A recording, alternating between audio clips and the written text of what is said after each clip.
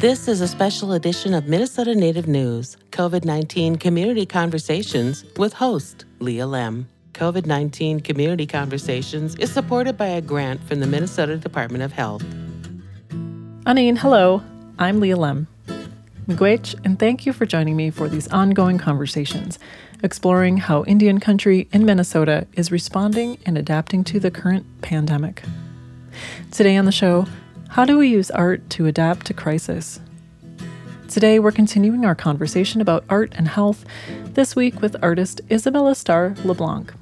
She grew up in the Twin Cities and is a writer and actress. But first, we here at Minnesota Native News have heard from quite a few artists. And even though the state is opening up bit by bit, many events have been canceled through the end of the year or end of the summer. So many people, so many artists who would be performing live music at venues, performing shows, theater, doing readings, are not, at least for the time being. In early April, during the stay-at-home order, Cole Primo and I had a great talk with Marcy Rendon. Marcy's a citizen of the White Earth Nation and is an author, playwright, and poet.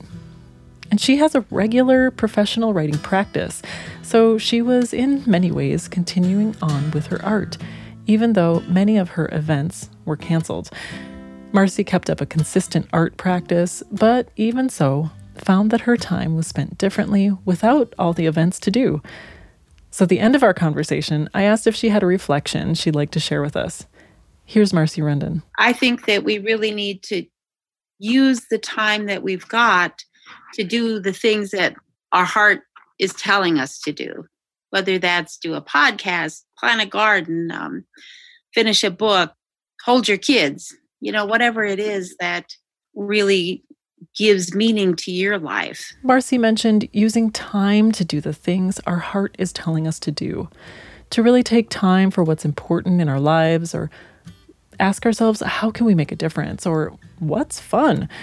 Mainly, what are we inspired to do?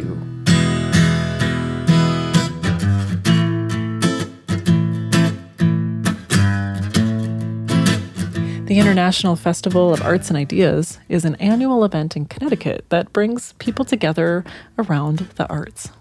This year, it went virtual.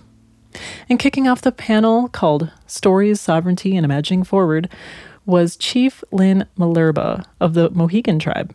And this was a bit of what she had to say. It's especially important, I think, this year to use arts as healing. Our nation needs to heal from the virus that we've been undergoing. Our world needs to heal with all of the environmental challenges that we've had. So I think it's important that you continue on and that you recognize the power that arts has to change lives. Again, that was Chief Lynn Malerba from the intro to the panel on Stories, Sovereignty, and Imagining Forward. The entire video and many, many more are available on the International Festival of Arts and Ideas website. Marcy Rendon and Chief Lynn Malerba together remind us to be inspired and to rise to the occasion. This is the time that many people will make art, will work, and will help heal and protect our communities. Art is so woven into our lives and culture, and we all have the ability to be artists in our own way. And now, here's my conversation with Isabella Starr LeBlanc.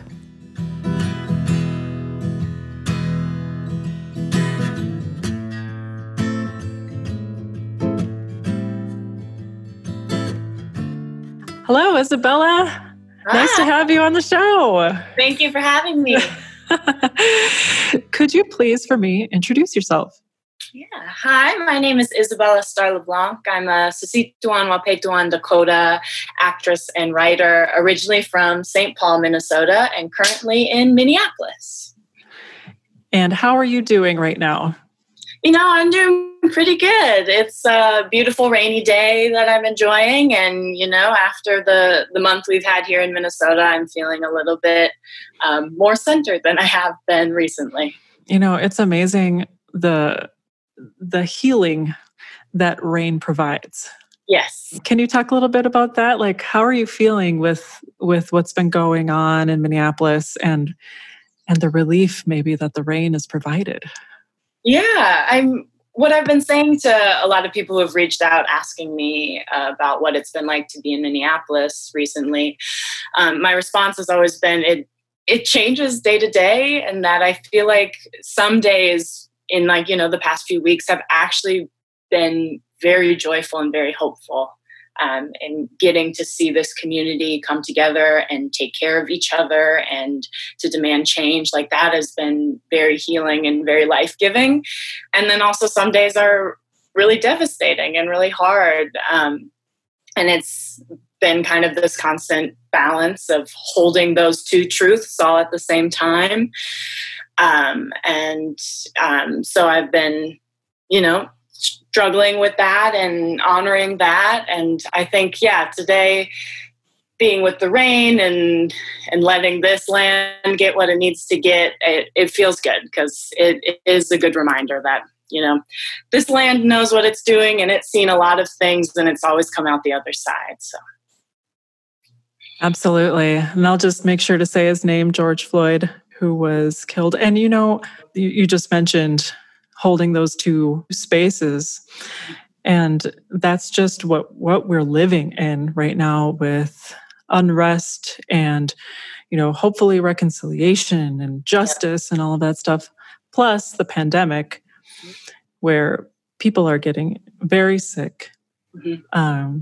People are dying, but also people are finding those silver linings, so to speak, those moments of joy, those ways of, like, some people are getting back to tradition, or just any way that people are really finding ways to be joyful. Yep.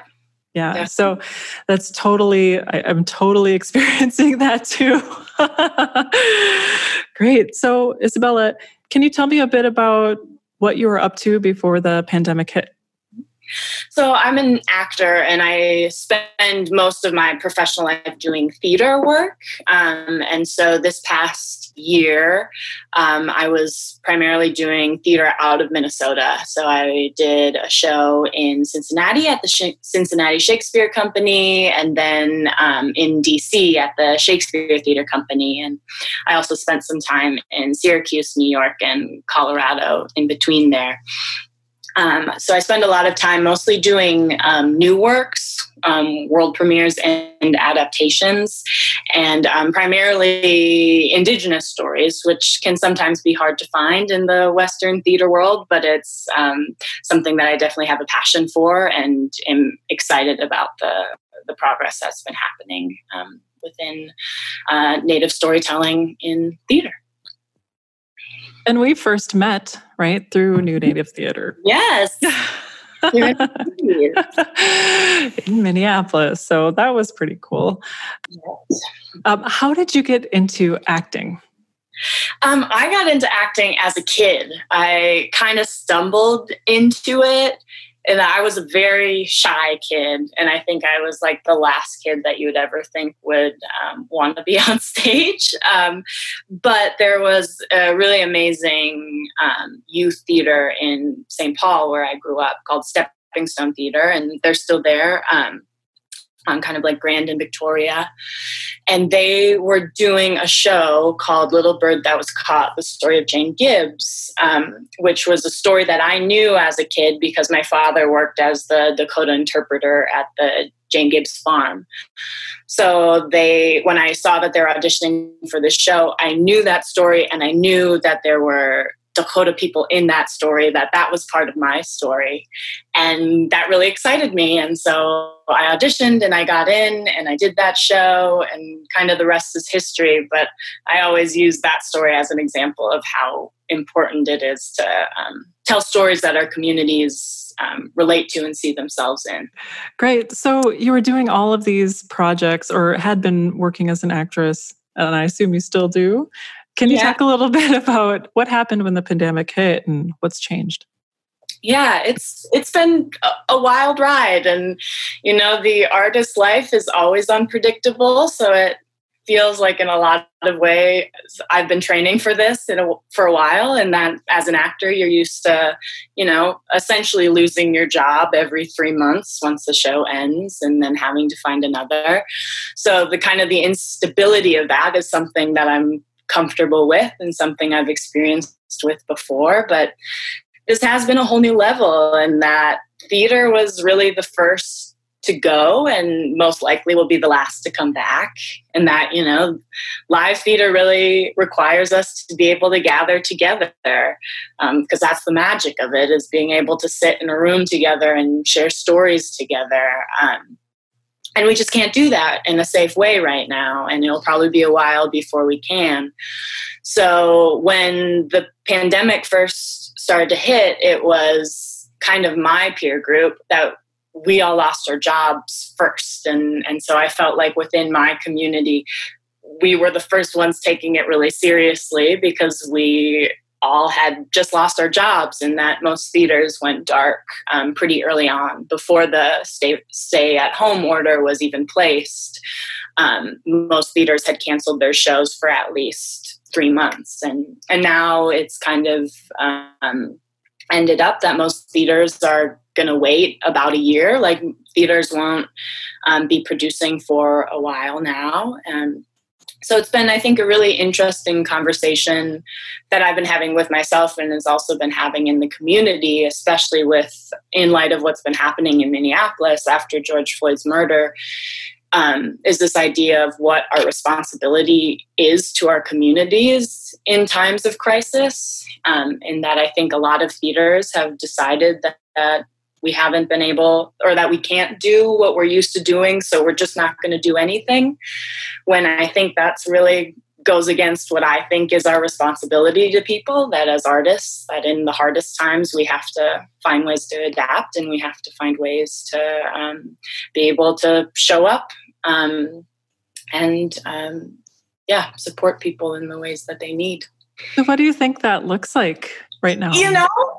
I would be lying if I said I knew, but I think we're all still trying to figure it out. And I think a lot of ways for me, that has turned into writing. And I don't know necessarily what the end goal is, but I do just feel a responsibility to keep telling stories, and to keep telling stories that I want to be heard.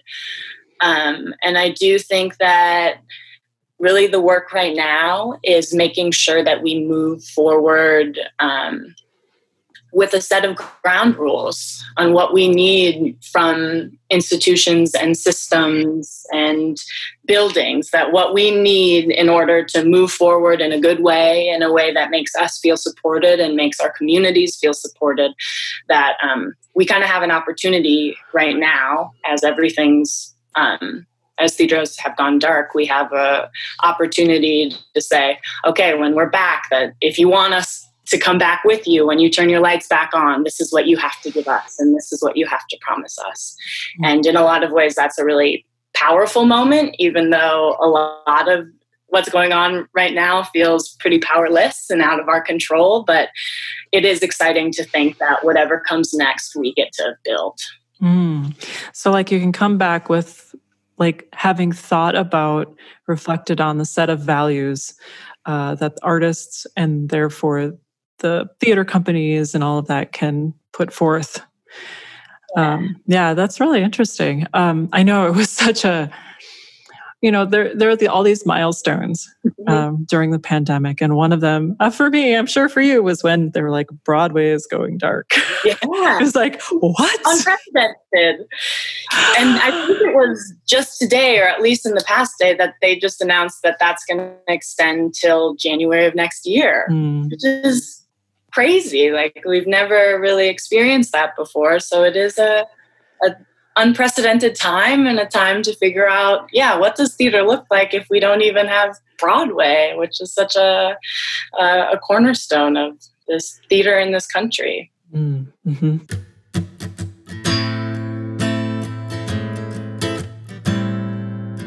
You're listening to a special edition of Minnesota Native News, COVID-19 Community Conversations. COVID-19 Community Conversations is supported by the Minnesota Department of Health. I'm Leah Lem. Let's continue now with my conversation with writer and actress Isabella Starr LeBlanc. So we're not doing live theater right now, which is a bummer, but you know what? It totally makes sense. Exactly. How are you spending your time? How am I spending my time? I'm finding a lot more ease in my life, and that I think I've gotten to really dive into, you know, a lot of work that I've been saying I wanted to do, or that I've always been excited to do, but just really never had the time. And so it's been really fun to get to collaborate with friends, and that I've had friends who are really experimenting with forms, new, different, weird forms of theater online, and what does it mean to do like a site-specific play on Zoom. And so there's been a lot of exploring and a lot of trial and error. And I've also gotten to find more time to explore my other forms of art, like writing. And I found myself often thinking about how Native people and our relationship with art, and that I think it's very different than how we're taught as a Western society, and that I think a lot of times we think of like people specializing in a form of art. But when I think about, you know, every Native person I know is an artist in at least 3 different ways. And that's like just what we've been taught, is that I think of all my aunts and grandmas and sisters, and, you know, somehow simultaneously they managed to be the most amazing bead workers and seamstresses and dancers and chefs and storytellers all at once. And that like we're really taught as Indigenous people that we are capable of multitudes, and that we're Renaissance people, and that, you know, societies are healthiest when we're contributing all that we can. And so that's meant that I've spent a lot more time writing and cooking and trying to be a good relative, and that's been pretty joyful. That's so cool. Yeah, I feel like a lot of people have become cooks now. Yep. All our own home cooks. How did that happen? Exactly. There's a lot to clean. I feel like I'm a cleaning artist now, maybe more than a cooking artist. I've done more dishes in the past 3 months than I have in my entire life, I feel like. Yeah, absolutely. So other forms of art that you do, let's see. So the Tuahe Foundation is a great place that's given out so many grants to folks in the community, including me. And like kind of the only reason I'm doing what I'm doing is because of the Tuahe Foundation, which is incredible. And so they have now provided grants to artists, specifically for COVID/pandemic related art. And you are a recipient. I am. Congratulations. Thank you. Yeah. Can you tell me a bit about the grant and what you are going to do? Yeah. So they put a call out that they specifically wanted artists to submit with material that they had been working on or creating during COVID. And they really emphasize this idea of resilience, and what does Native art say about resilience, and how were we responding with resilience to this pandemic. And I was really excited about that. And again, I've always known of Tiwahe, and I've known about the amazing work that they do, and like the countless people I know and love that they have supported in being able to follow their dreams and all that. So I was really excited about that. And again, I have been writing a lot more.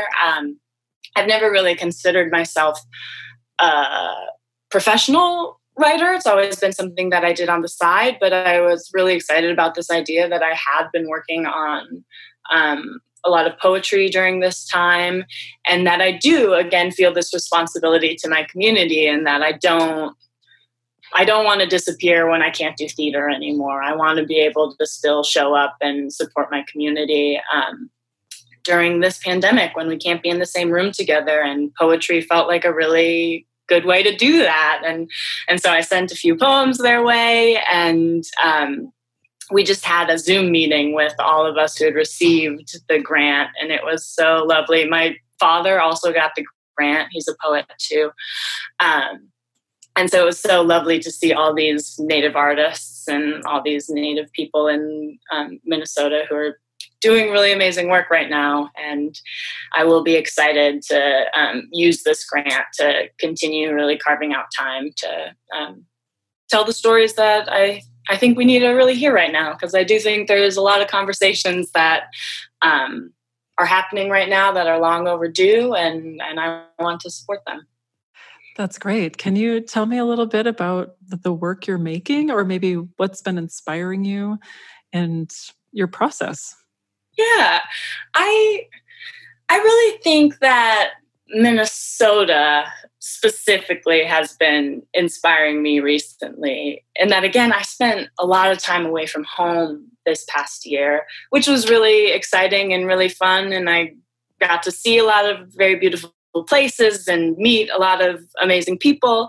But I did really miss Minnesota. And by the time I got back from my last show in DC, right around the new year, I was really excited to get to be home and to get to be in this place that I've been born and raised, and where my family's from, where my people's from. I was just excited to go back to a place where I felt so grounded. And I do feel really lucky that this is where I've gotten to be during quarantine, that I miraculously was home when all this went down.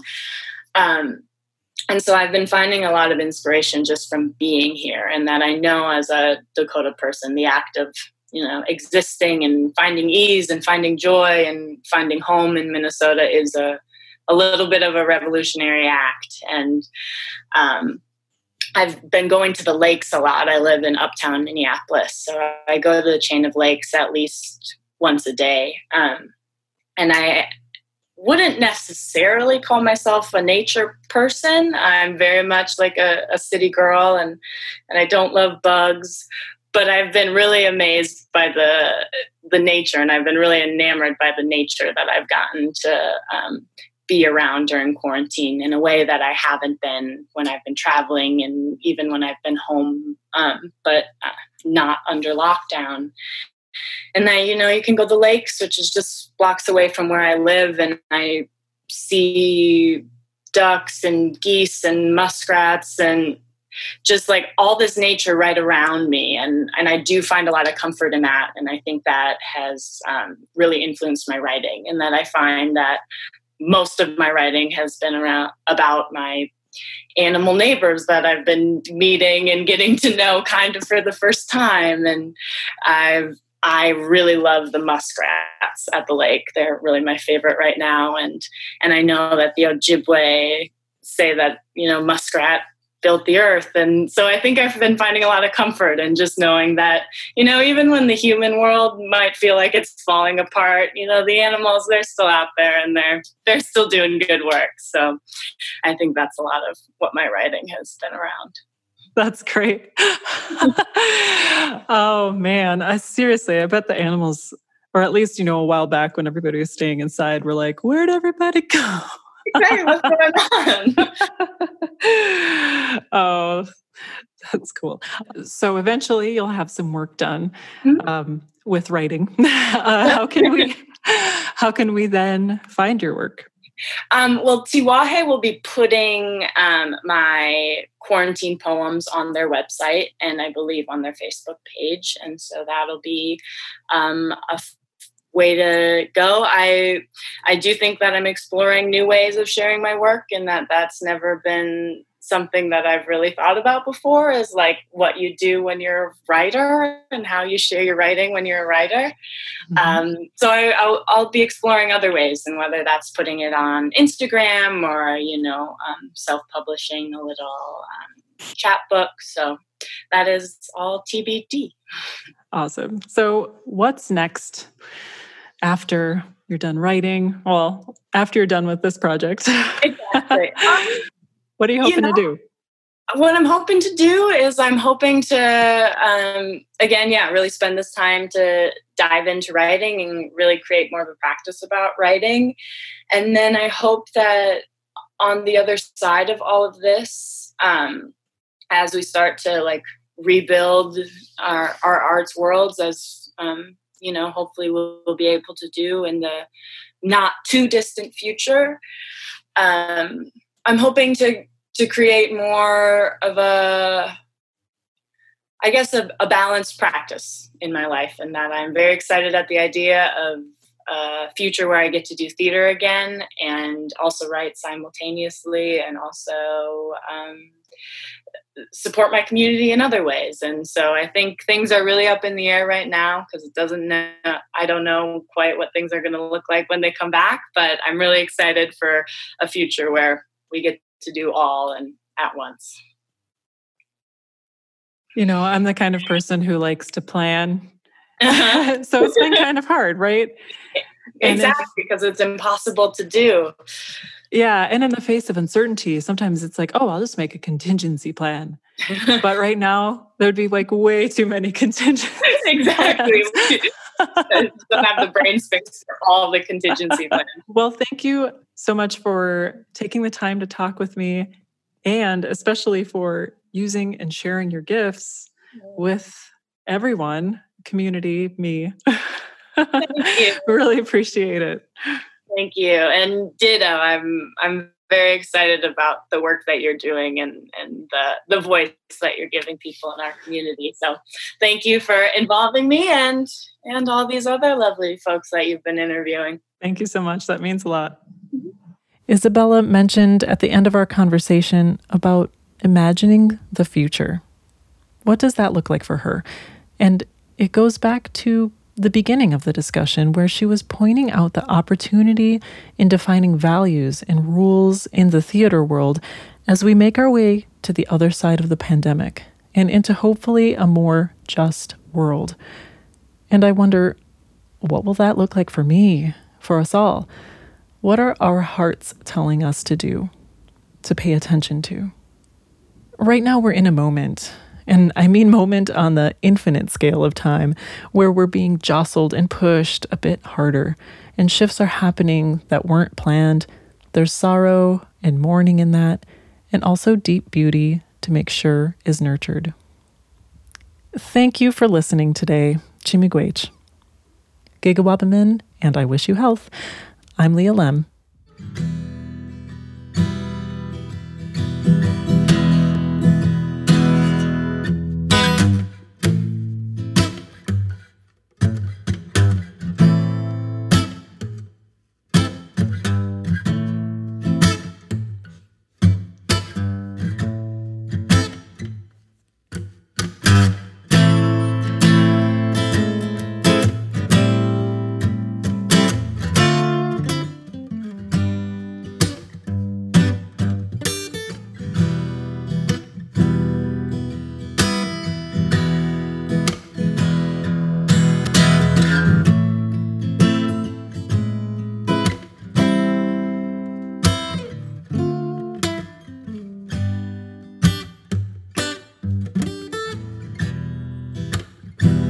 Minnesota Native News Special Edition COVID-19 Community Conversations is supported by the Minnesota Department of Health.